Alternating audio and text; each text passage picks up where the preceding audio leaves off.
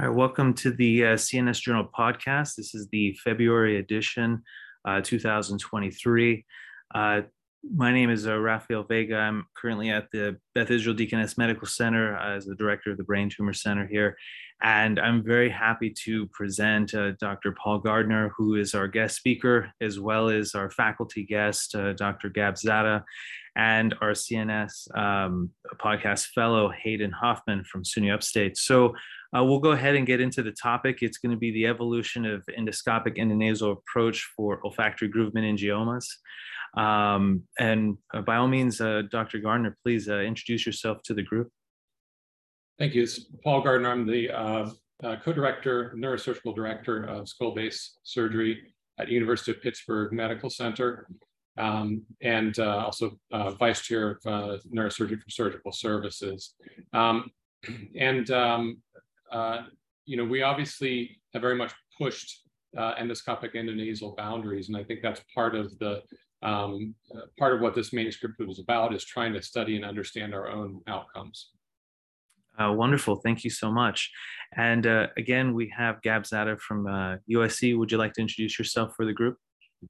Sure. Hi, everyone. Gab Zada from University of Southern California in Los Angeles. I'm the surgical director of our Brain Tumor Center, and I also co-direct the Skull-Base Surgery Center here. Thanks for having me. Yeah, welcome. Thank you. And then, of course, Hayden Hoffman, please, would you introduce yourself too?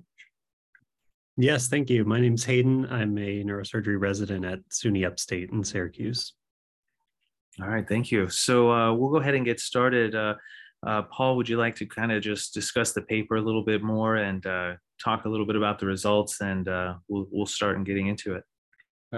Absolutely. So this is there's a lot of controversy. Probably one of the most controversial topics with endonasal surgery is these olfactory groove meningiomas.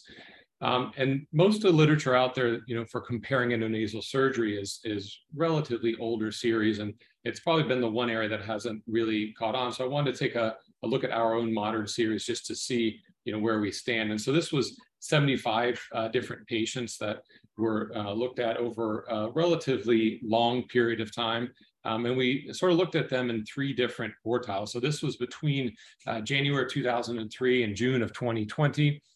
So more than one surgeon, but at one institution with a very similar technique. And we just wanted to look at the outcomes and see if they changed over time. Did we get better at this? Was this something that we learned about? And if so, how and what did we learn? And so this was 75 tumors conveniently. And we turns out when we broke them into thirds by time, and actually, we were doing about 25 tumors each of these time periods. So so not a very common approach that we would use, and certainly not the only approach we use for olfactory groove meningiomas, but largely, at least my philosophy, is to try to approach them this way. And when looking at this, we're able to get not just a, quote, gross total resection, but a Simpson grade 1 resection of olfactory groove meningioma 64% of the time, so almost 2/3 of the time. Interestingly enough, one of the big negatives of endonasal surgery for these tumors is the guaranteed loss of olfaction, unless it's these rare unilateral tumors where you have a chance. Whereas craniotomy gives you some chance of saving olfaction, although probably most series show that's well under 50%. But in our series, only about 25% of patients actually had intact olfaction.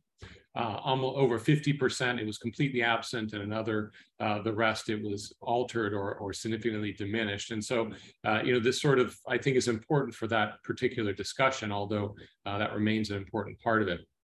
Now, like I said, these three tiers were 6 years each, and 25 patients fell into each one of those 6 years, which kind of makes for a convenient comparison. And we could see actual markers of change in our surgical technique. For example, when we look at the contemporary group, this last third, there was no staging in that contemporary group, whereas early on in our experience, we staged quite frequently, and this perhaps was due to inexperience or getting better at it, or understanding which tumors we couldn't remove safely. We also increasingly used a draft 3, and what that is, for neurosurgeons who aren't necessarily familiar with that, but it's basically a very wide frontal sinus opening endonasally from below, and that allows you to see the entire frontal sinus, connect both sides, And that allowed us to have a very good landmark for the frontal or the most anterior part of the tumor. And that's probably why we did it more often. And then finally, perhaps the most significant difference was in reconstruction, where we now use a multi-layer reconstruction, which consists of an inlay, an intradural inlay of a collagen matrix like DuraMatrix, for example, and then an onlay of a fascia lata, a large piece of fascia lata that's then laid onto the graft, laid onto the epidural space, tucked in the epidural space, and then finally a vascularized nasal septal flap that's placed on top of that. Of course, the nasal septal flap was not even around for the first a couple of years of this series, but the multi-layer reconstruction is probably the biggest difference that led to a decrease then in spinal fluid leak rate, which dropped down to about 8% in most recent years and was really quite high in early years. And that was significant.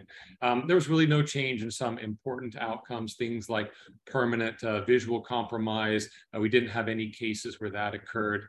But perhaps another marker of microsurgical technique that we found is that the other thing that was different over time is that the postoperative encephalomalacia, or the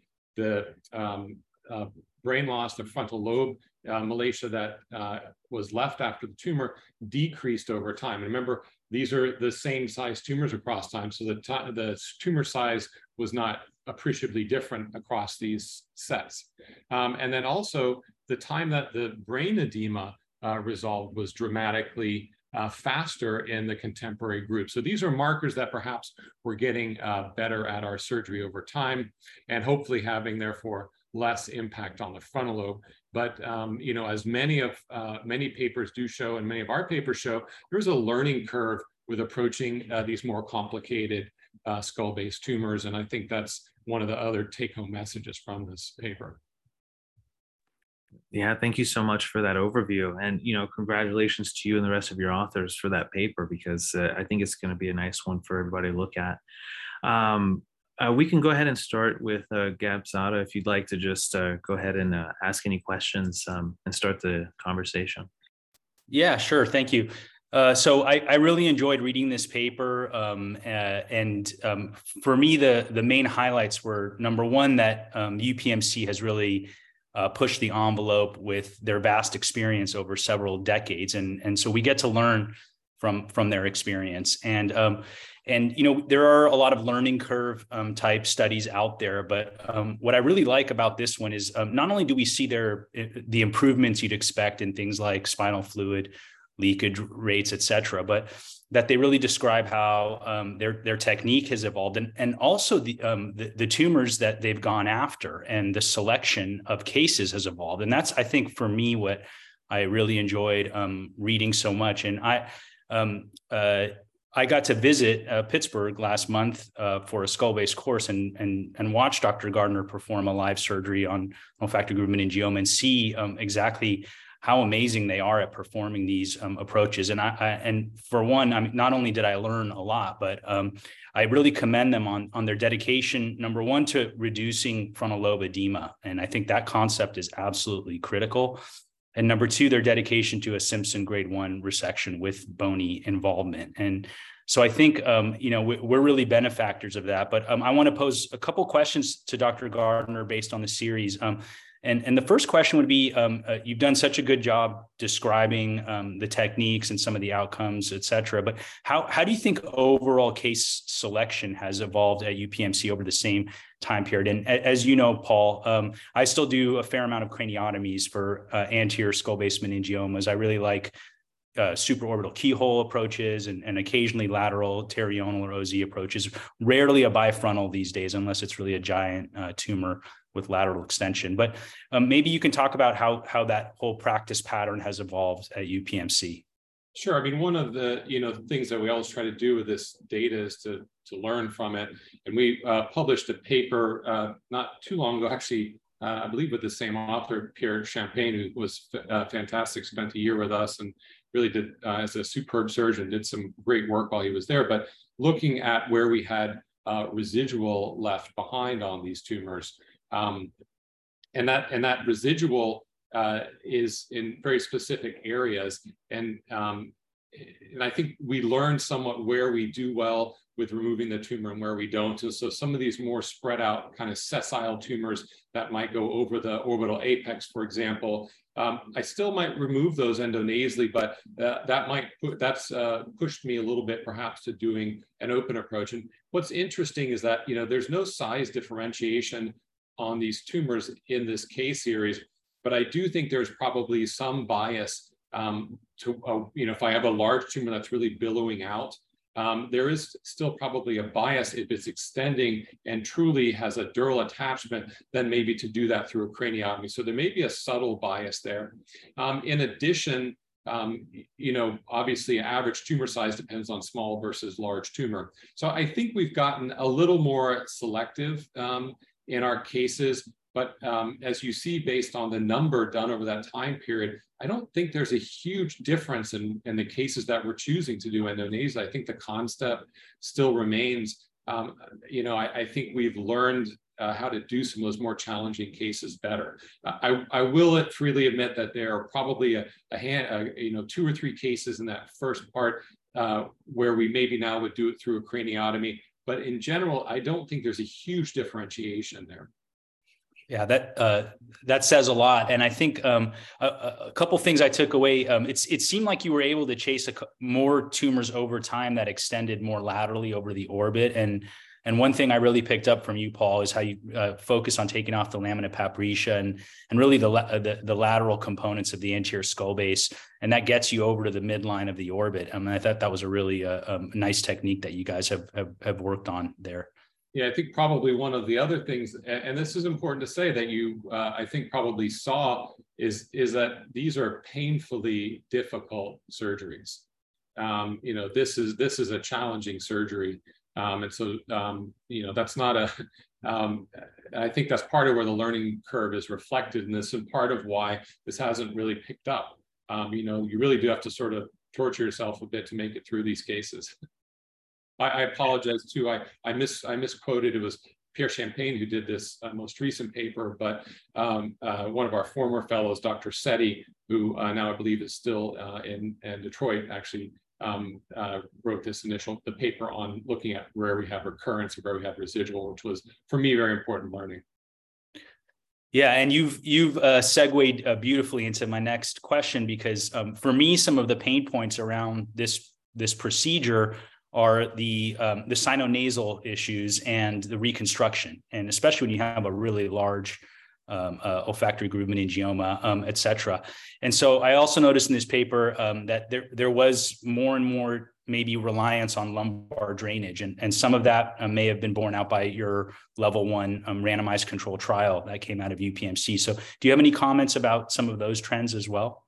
Sure. I mean, I think that was a significant learning point for us. There's a lot of controversy about, do you use lumbar drains, do you not? And the truth is, for pituitary tumors, you don't need them. And interestingly enough, so we did a randomized control trial that we had to stop early because it met criteria which were dramatic for leak, especially with larger anterior fossa and posterior fossa. Interestingly, it was not significant for the suprasellar tumors like the craniopharyngiomas and tubercular meningiomas, which is actually what a lot of literature is based on. So it's actually consistent with that literature, which shows that lumbar drains, a lot of people aren't using them and having success. But when you move to these more anterior defects, the CSF leak rates are dramatically different. Without a lumbar drain, you're talking about 4 or 5 times more. So this is really an area where a lumbar drain is critical and did play an important role for us over time in decreasing that leak rate. But I also think the multi-layer reconstruction, where we didn't rely just on a nasal septal flap, also was a pretty important part. And that's something, we learned from other surgeons. So watching what other surgeons do and have success with is always an important thing to learn, and never think that, your technique is the best and the only way, especially if it's something that you're really not having ideal results with. Great. Thank you. All right. Thank you so much.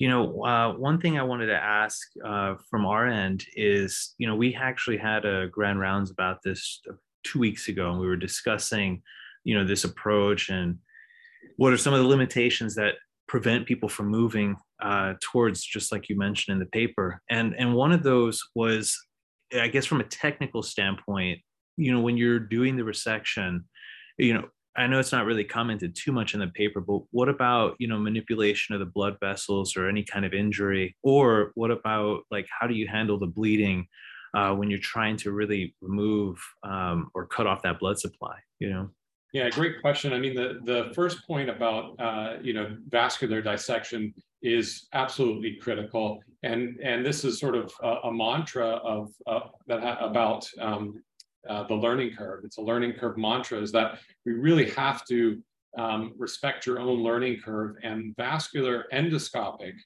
microsurgical dissection of vasculature is probably at the far end of that learning curve. And you have to be, willing and able to go through that learning curve. So if you have a tumor that doesn't encase the blood vessels, in fact, doesn't even touch them, that's pretty straightforward. Worst case scenario, you violate the PIA, for example. But if you have a tumor that's at least adherent or in contact with those vessels, now you do have to be comfortable to be able to dissect them off, and sometimes they'll come right off without problem. If the tumor is really radiographically encased, I think a lot of people are more comfortable doing that through an open approach, and that's a relative contraindication to this approach.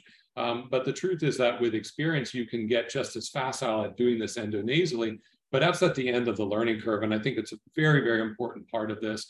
And for many people, having that as a limitation of the approach is appropriate. And I think it really needs to be a point of discussion and with any patient.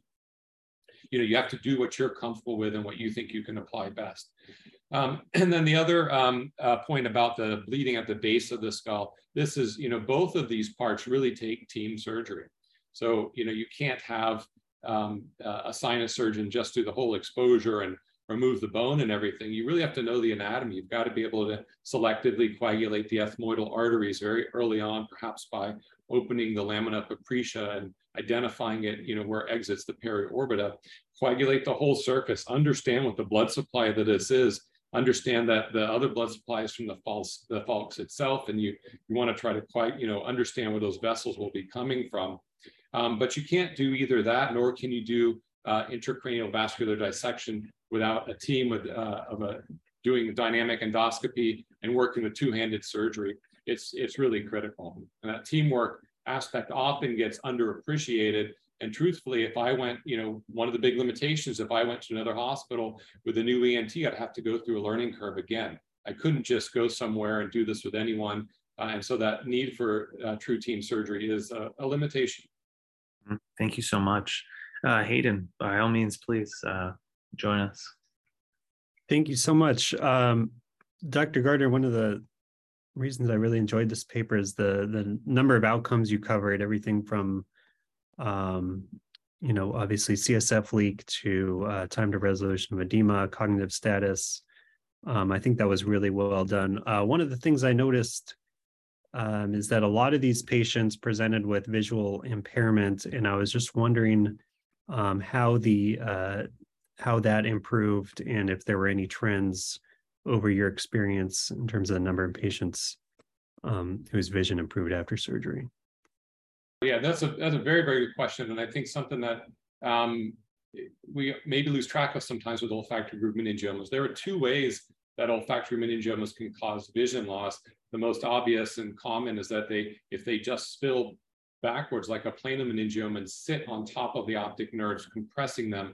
And so you're much more likely to get just a loss of visual acuity than a bitemporal hemianopsia, because they're not really necessarily on the chiasm. In fact, the chiasm is the last thing they're going to contact. Secondarily, they can also cause severe papilledema. We have the classic pattern with papilledema in one eye and atrophy in the other, the Foster-Kennedy syndrome. But they can often just cause straight up papilledema, and so from the edema that exists there. So both of those are potential, although I believe that primary compression is far more common. I think this is a potential advantage of this approach, in that we didn't have any cases of visual compromise, and our visual outcomes stayed steady throughout. So I think that our natural ability and focus on decompressing the optics and not having to manipulate them through this approach held true. Now, in all fairness, I think that probably craniotomy provides very good access to this as well because of the pattern of invasion. But I do think we were able to get to the optics very early, decompress the medial optic nerve along its entire length very early, and open the optic canals early. Those are perhaps one of the few advantages of this approach. One of my other questions was about, you had mentioned that earlier in your experience, you were staging more of the surgeries. And I was just wondering, were those ones where you were going back and doing a transcranial approach for some of the more lateral extending tumor, or a second stage endoscopic approach? What were the early reasons for staging it? Yeah. Very good question. It's a really, really astute observation, because that's an important marker in this case series. And the short answer is typically these are two-staged endonasal. Certainly doing an initial debulking and then doing a craniotomy for a very large tumor has a potential advantage of allowing frontal lobe edema to calm down. But what we found also is that a lot of times from these large tumors, when you debulk them, they often billow out away from the olfactory sulcus on either side, and they don't actually have a dural attachment, but rather just billowing out. When they collapse in, you realize the dural attachment's more narrow. That said, the staging here was largely endonasal after endonasal, so 2 stages. And that's a really good example or marker of the learning curve. When you first start doing, or even out to this day, for example, if I do a giant acoustic neuroma, I might stage it, or a huge petroclival tumor. The truth is, there are multiple studies that show as soon as a patient's surgery goes more than 12 hours, they have worse outcomes. And there are a lot of reasons for that. But one of, it can be the length of anesthesia and impact on the patient, risk of DVT. But the truth is, we're all human. You can only function at a high level for a certain period of time until you start to lose your patience, you start to lose your ability. And that's when you have complications, and you don't want the most complicated part of the case, which is usually the brain dissection, to be at, 10 o'clock at night, 8 o'clock at night even. So staging it allows you to break what might be a 12 to 14-hour surgery into maybe an 8 and a 6-hour surgery. And what we would do initially even was, this was before, we had good endoscopic bipolars, and before, we learned to use Surgifoam and intracranial and on skull-based surgery. So we might do an initial approach and just achieve hemostasis or coagulate the tumor, and then come back, the next day. And then we got where we could debulk most of the tumor or remove an entire small tumor. And then it got where we, just got better at this because of our technique getting better. Better at it because our tools got better, and better at it because we understood the anatomy and how to avoid things like blood loss, and how to get through certain parts of the tumor better. So it really is a marker of the learning curve and our understanding of the tumor and how to remove it. My only other question, I did notice that the length of stay decreased throughout the study period, and that's even with more use of lumbar drains, harvesting fascial lata, obviously in a separate incision. So how do you think you were able to counteract those factors and still decrease the length of stay despite those? Yeah, I think that's probably one very simple thing, and that's the quality of our reconstruction. And also over time, you also have to be careful when you look at any study over a long period of time to say, well, what practice patterns in a hospital might have changed, for example. And fair to say that over 18 years, you're probably going to see a decrease in length of stay of every single tumor, of every single surgery done ever in any hospital in the US at least. So there's some small part of that, but I think it's CSF leak. I think it's our ability to control CSF leak. And, for example, if we got early leaks in some of these patients, or we staged them, that automatically doubles your length of stay. And so I think it's that same learning curve with how to do these and how to effectively get patients through that hospitalization. And look, that's a great point about lumbar drainage, because although yes, lumbar drainage increases your length of stay, because it decreases all these other problems mainly related to CSF leak and meningitis, overall the patient may have a much shorter overall length of stay, and certainly lower 60-day length of stay. Yeah, and I thought it was particularly impressive, the average age increased over the course of the study period too, and you were still really able to maintain those outcomes. So thank you. Yeah, wonderful. Thank you so much. And I think on that note, we'll end this podcast. But I just want to take the time to thank everybody for carving out a little space to have this discussion. So appreciate your time, Dr. Gardner and Dr. Zada, and of course, Hayden. Everybody appreciate it. And on closing, we want to mention to all of our listeners on the CNS that this is a CME activity. It's complimentary for all CNS members and worth 1.5 CME. And the podcast is available in our online catalog at cns.org. So thank you again.